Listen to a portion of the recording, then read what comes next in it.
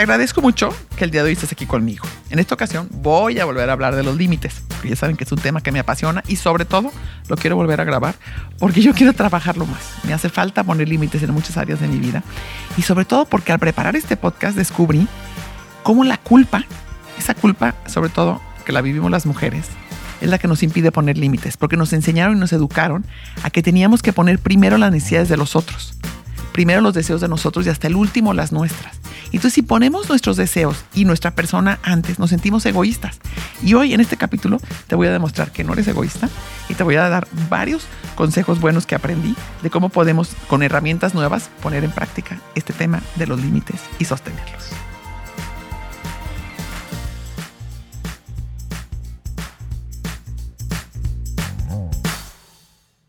El día de hoy vamos a platicar de un tema del que ya he hablado antes, pero que hoy abordaré de una manera súper práctica y aplicable. Los límites.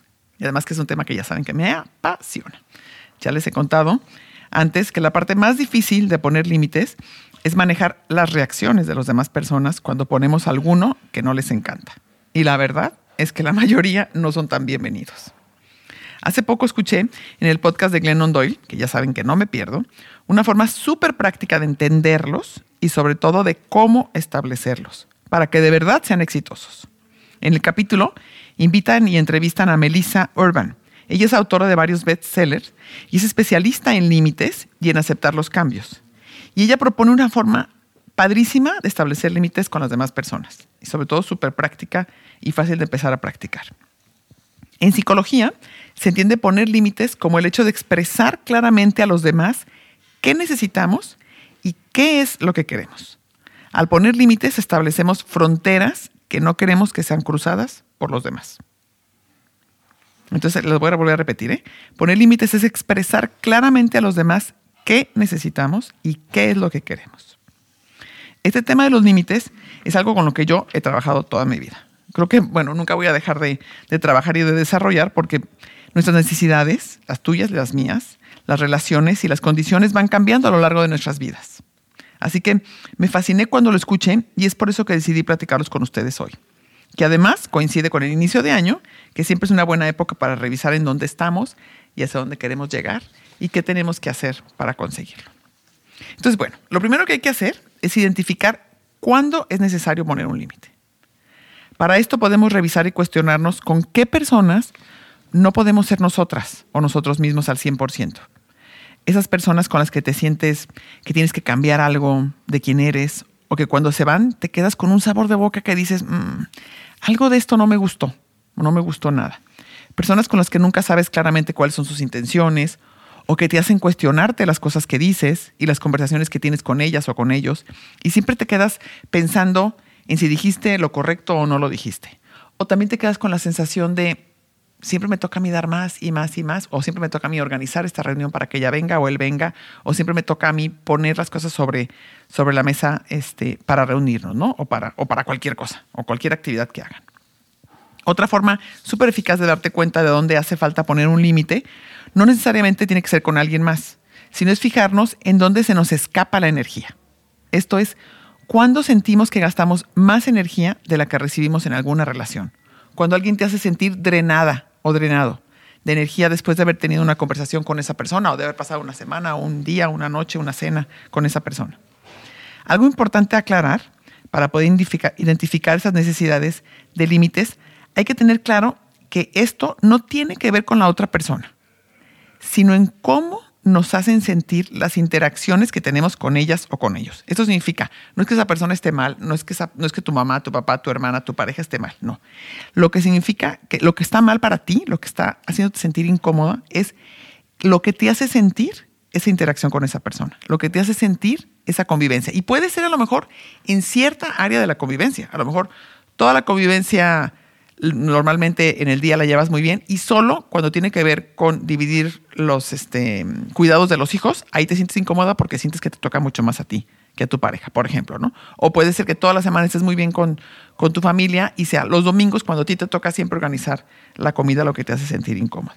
Entonces aquí es clave entender que los límites no son decir a la otra persona lo que ella o él tienen que hacer. No tiene que ver con el control sobre el otro, que para comenzar ni lo tenemos. No tenemos nada de control sobre el otro. Sino en poder comunicarles de manera clara y precisa qué es lo que yo necesito para estar bien y las acciones que yo tomaré en caso de que esto no sea respetado. La de la acción, aquí soy yo.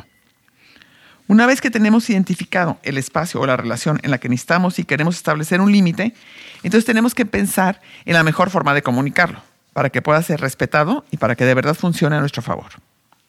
Poner límites, como lo hemos platicado, es difícil y cuesta trabajo, pero no tanto como seguir tolerando y aceptando situaciones que nos hacen daño, nos perjudican y nos hacen cuestionarnos quiénes somos.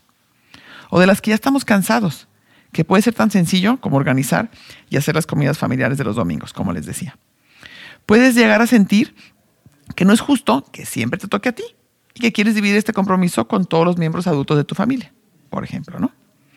En nosotros está decidir cuándo vamos a dejar de poner a las demás personas antes que a nosotros mismos y tomar acción. Como les he compartido antes, entre decepcionar a las otras personas o decepcionarnos a nosotros mismos, siempre elijamos a los demás. Sorry, con la pena que te decepciones, pero yo voy a cuidar por mí y voy a ver por mí. Ahora sí, viene lo bueno.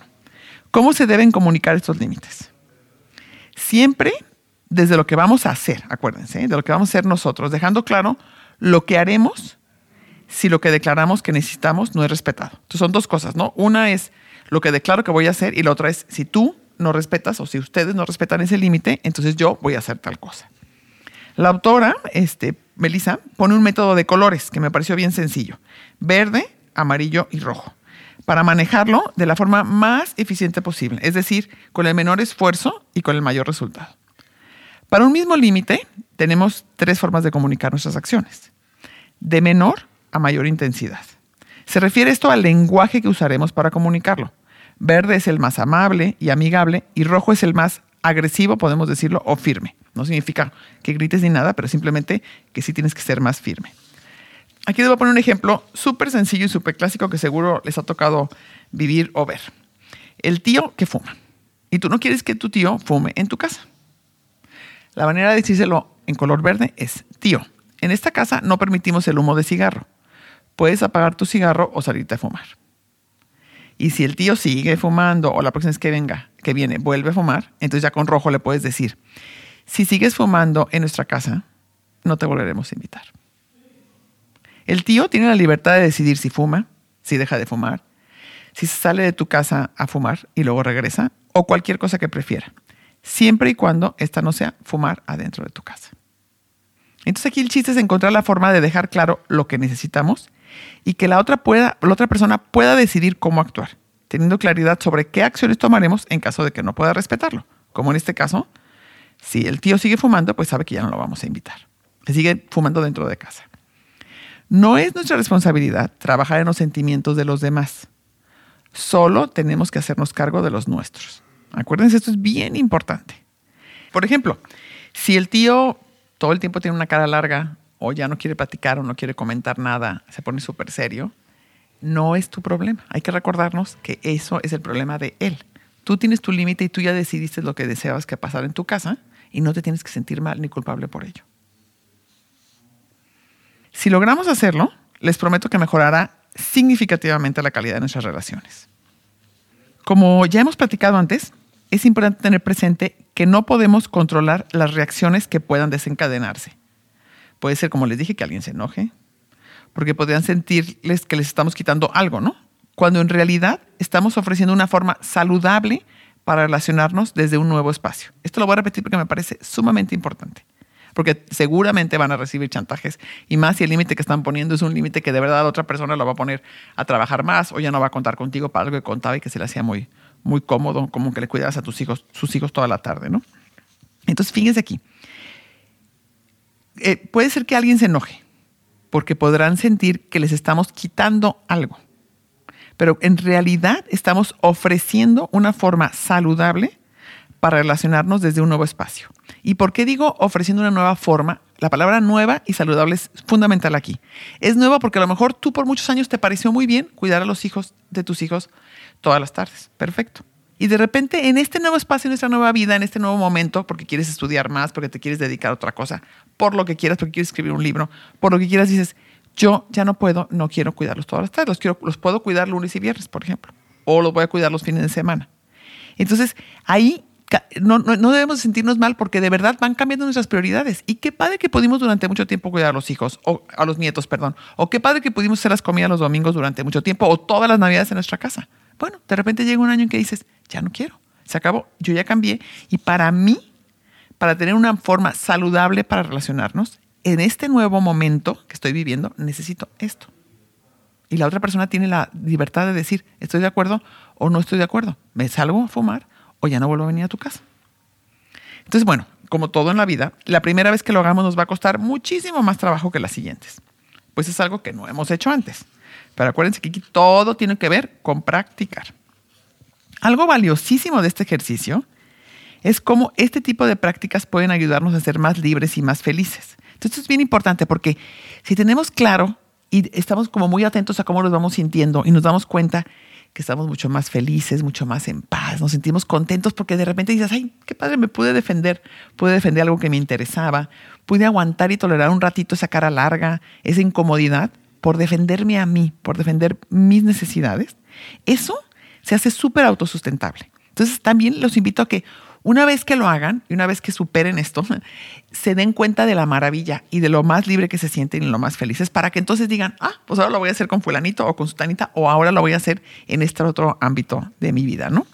Porque la verdad es que una vez que empezamos a revisar e identificar dónde es que necesitamos poner nuevos límites, tendremos entonces la oportunidad de reflexionar sobre de dónde vienen nuestras necesidades para cada uno de ellos. Acuérdense que pueden ir cambiando nuestras maneras de vivir, pueden ir cambiando nuestros intereses y eso no está mal. Lo importante es que seamos conscientes y lo revisemos y sea algo bien personal, muy profundo, muy deseado, muy personal, ¿no? Y muy real. Revisar qué es lo que necesitamos para sentirnos seguros nos permite conectar con nuestra voz interior, dejar de poner el foco en qué es lo que los demás quieren o necesitan de nosotros, en su aprobación y darnos tiempo para decidir desde adentro. Por eso es tan importante esta revisión y el tomarnos unos minutitos para reflexionar cómo nos estamos sintiendo. Mientras más lo practiquemos, más fácil y natural nos vendrá. Una herramienta que definitivamente nos puede ayudar es la meditación, que ya saben que a mí me encanta. O el reservar ciertos minutos de nuestro día, aunque sea 3 minutos de tu día, para estar así en silencio a solas contigo y revisar estos temas. Y a lo mejor no todos los días, pues una vez por semana o 2 veces por semana al menos, ¿no?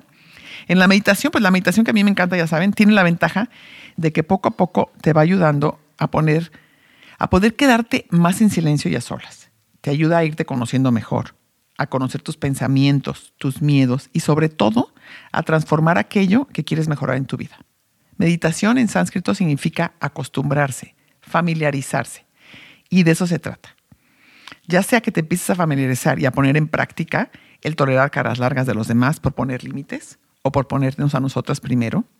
Y también sirve para irnos familiarizando con nuestro ser interno, con las partes que nos gustan y son admirables, fuertes, valientes, decididas, y también con las que no lo son tanto, con esas partes más vulnerables, con esas partes más cobardes tal vez que tenemos, o más reactivas.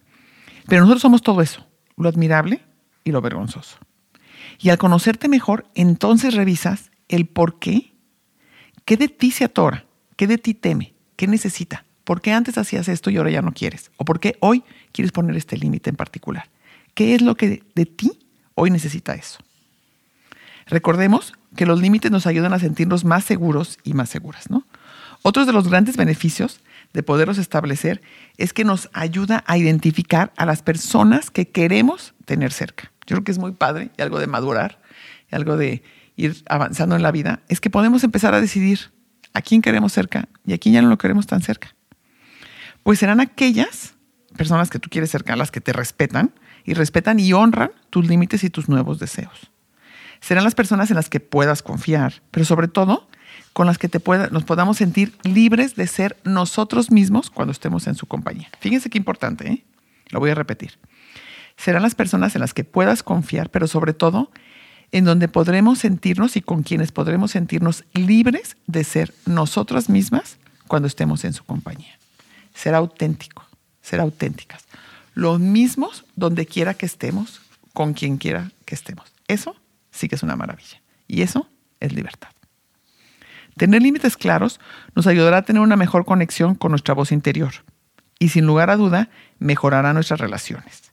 Los límites nos ayudan a ser más vulnerables, ayudan a quitarnos muchas ansiedades y a ser más libres. Fíjense qué padre. Porque todo parte de nuestras necesidades, de nuestra vulnerabilidad, de conocernos y de revisar qué me hace sentir ansioso, qué me hace sentir incómodo, qué me hace sentir injusto o que no es justo conmigo. Y entonces ahí es donde voy a poner el límite.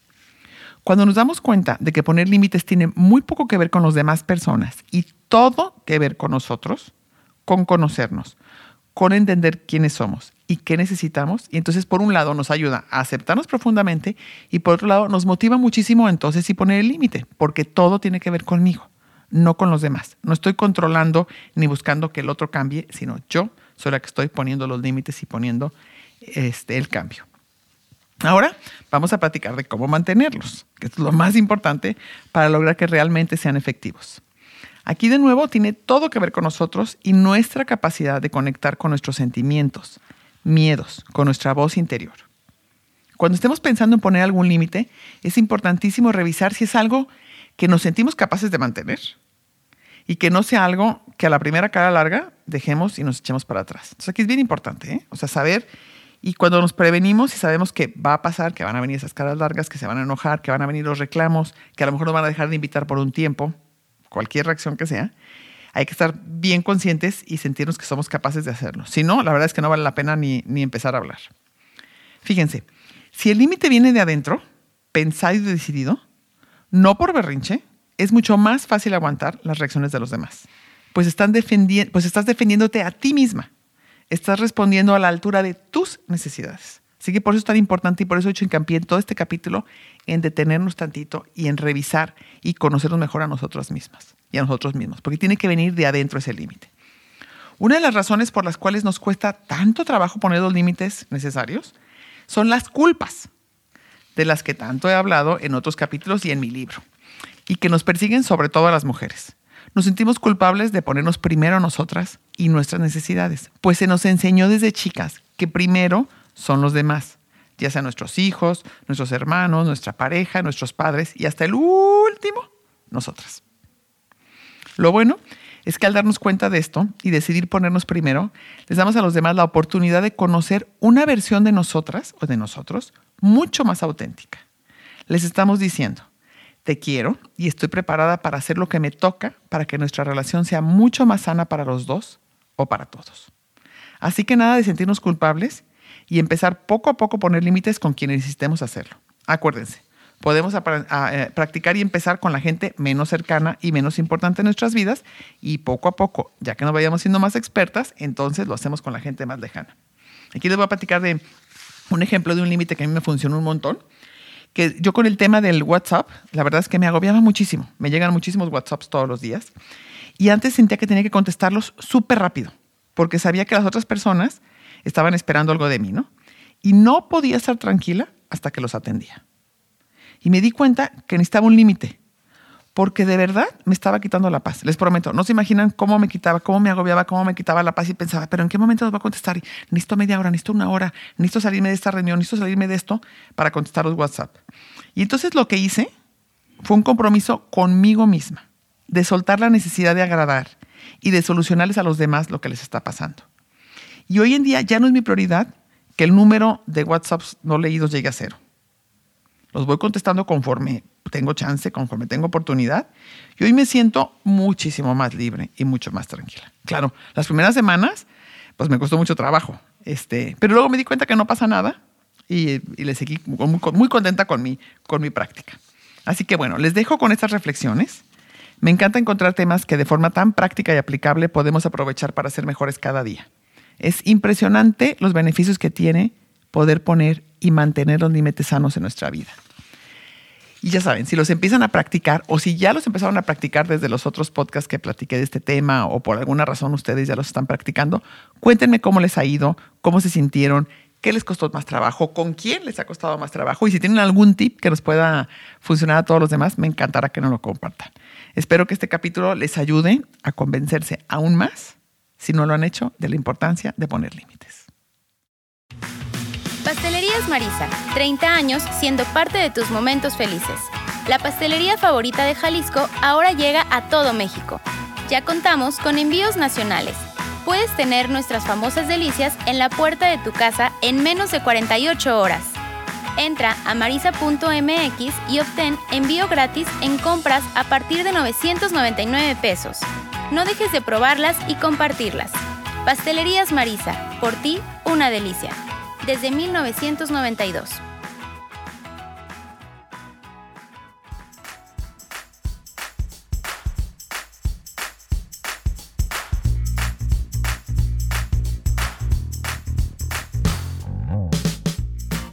Llegamos al final de este programa. ¿Qué les pareció? ¿Se dieron cuenta que poner límites no es ser egoísta? Y saben algo más con lo que quiero cerrar el día de hoy, es que entre más estemos bien nosotros, entre más nos conozcamos y mejores nos sintamos y más felices y más libres y menos angustiados porque pusimos límites, esas relaciones, de verdad, las relaciones familiares, interpersonales, de trabajo van a mejorar. Entonces el que yo esté bien, el que yo me sienta bien, me pone en una posición en la cual al otro le va mejor. Porque yo soy una mejor compañera de trabajo, porque soy una mejor jefa, porque soy una mejor pareja, porque soy una mejor mamá, soy una mejor hermana. Entonces, no nos sintamos egoístas por trabajar en nosotros.